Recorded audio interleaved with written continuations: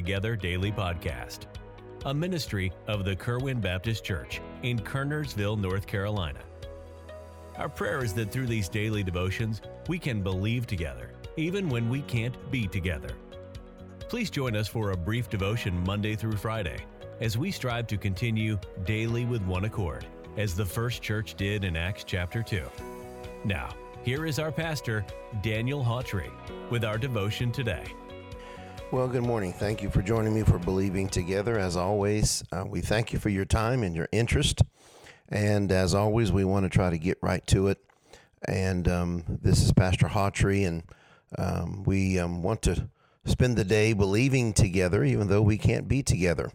I wanted to read in Matthew chapter 6, and beginning in verse 14. For if ye forgive men their trespasses, your heavenly Father will also forgive you. But if ye forgive not men their trespasses, neither will your Father forgive your trespasses. You know, sometimes something I've noticed in churches, and even sometimes in our church, that if people aren't careful, is that Christianity today can overcomplicate things. Now, the Christian walk is not an easy life, but our responsibilities are not complicated. I don't know if you've ever thought about this. They're pretty straightforward. And one critical area where this is commonly done is forgiveness. Plain and simple, Jesus said that if we forgive others, God will forgive us. If we don't, He won't. It boils down to a choice. You and I need to be careful not to fall into a trap of focusing on the other person's actions or even your hurt. Don't make it about waiting for an apology or wanting the person to hurt like you do. Don't play judge on whether or not you think that person is sincere. You don't know, only God knows. And, when it comes to revenge, that's God's job. At the end of the day, forgiveness is a choice. And it's that simple. Now, you and I can overcomplicate it, over-dramatize it.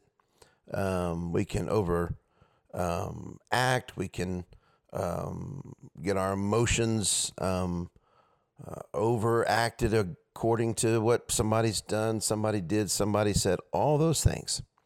But forgiveness is a choice, and it's that simple. That choice bears consequences. If you forgive others, God will forgive you. If not, He won't. Now, who is it that you haven't forgiven?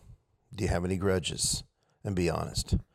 By forgiving, you make a choice not to bring it up to the person, others, or even yourself. You make a choice to move on. By not forgiving, you could become bitter. And that means the biggest loser will be you. It will eat and destroy you. While the person that hurt you is going along just fine, you and your unforgiving spirit are destroying yourself day after day. And to make matters worse, now we're not a candidate for God's forgiveness because you won't grant it to others. What a miserable way to live the Christian life. It doesn't have to be that way. Your key to freedom from the bondage of bitterness is right there in the Word of God. Forgiveness. It's just about making the choice. After all, didn't and doesn't God choose to forgive you? I don't know about you. He's forgiven me more than I could ever forgive someone else for. I've done more to God than anyone's ever done to me. So if He could forgive me, I've got to try. God bless you. Thanks for listening this morning. And forgive today. Thanks for giving us your time. And I'll just pray. I know things are hard. I know that everyone has circumstances that you have a preacher, you don't understand this one. And I get it. I really do. But forgiveness is a choice. And God's word is God's word. And it says what it says. God bless. Thanks for listening. We'll talk with you next time here on Believing Together. We are thankful that you joined us for this podcast today. We encourage you to subscribe to the Believing Together Daily Podcast. And please feel free to contact us through our church website, kerwinbaptistchurch.com, if we could be of further assistance. May God richly bless you today.